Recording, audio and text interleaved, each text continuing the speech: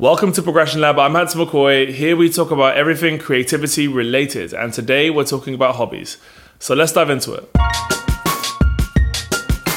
A hobby is something done regularly in one's leisure time for pleasure. In the olden days, hobbies were used to keep middle-class people productive, something to bridge the gap between work and leisure. Enforcing the ideologies of the workplace on off-the-clock workers, essentially incentivizing people to attain workplace-level skills, but for fun. Eventually, during the Great Depression, recreational hobbies became a lot more essential, helping people make ends meet.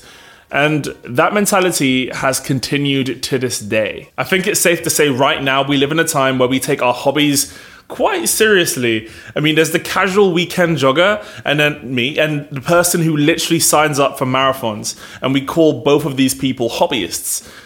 One of them is signing up for marathons. This perfectionism discourages a lot of people from giving things a go, but there are legitimate benefits and reasons why you should have hobbies. And so let's dive into a few today and also talk about some considerations. All right, my first point is about mentality, because when we expose ourselves to art on a regular basis, we train our brains to look for meaning and importance everywhere. And this can lead to some serious inspiration. And not just art, exciting things away from our day-to-day allow us to practice openness to new situations and new experiences. And this whole mentality shift essentially leads to more confidence in your ability to try new things and your ability to take risks. My second point is learning new skills, because you can use hobbies as an enjoyable way to just get better at things. Sometimes your day-to-day job will only give you the skills you need to do that job. You'll only get specific skills. But what about the time down the road where you might want to diversify, try something new? Well, hobbies can be a good way to learn skills in preparation for the future. And beyond the skills themselves, hobbies also help you pick up new mentalities. So football can help you build your teamwork. Music and art can help you build your openness and your vulnerability. Maybe traveling will help you with your empathy.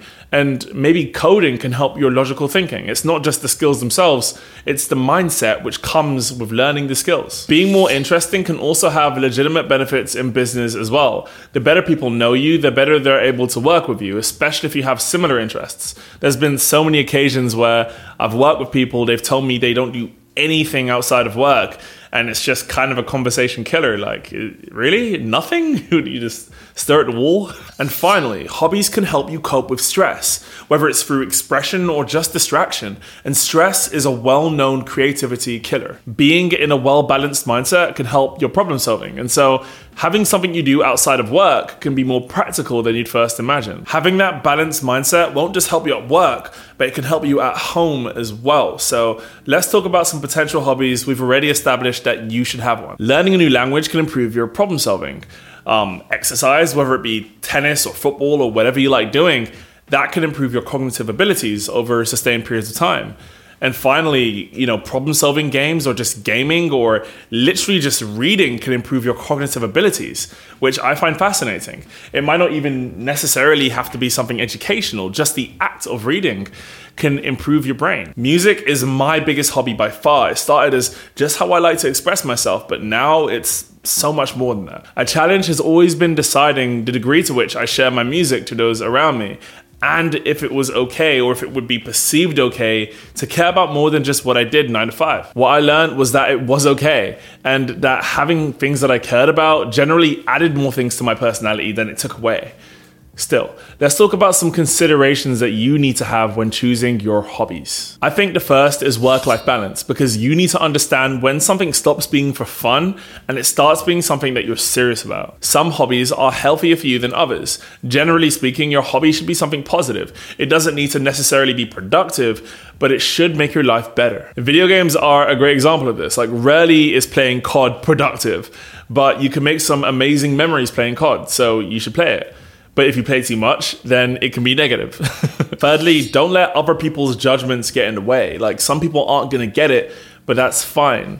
Like, not all opinions are made equally. I would say don't let equipment and gear become limitations to you executing on your ideas and actually just getting started with things. Like, some people want to get into gaming, so they get the most ridiculous expensive PC setup. Some people want to get into filming, so they get the most ridiculously expensive top-of-the-range camera. It's just not necessary. Just get started and build your equipment, build what you're doing as you go. And finally, don't feel like you need to be competitive or even track your progress. It's still perfectly fine to do do things just for you. So try something new. Find a purposeful distraction, something that challenges you, something that you'll be patient with, something that you're passionate about. And remember, idle hands are the devil's workshop. And to learn more about what we do at Progression Lab, please go to progressionlab.co.uk. So yeah, thank you very much. And let me know what you think in the comments below, or drop me an email at wednesday@progressionlab.co.uk. Sometimes I say Reaction Wednesday. All right, thanks guys. See you later.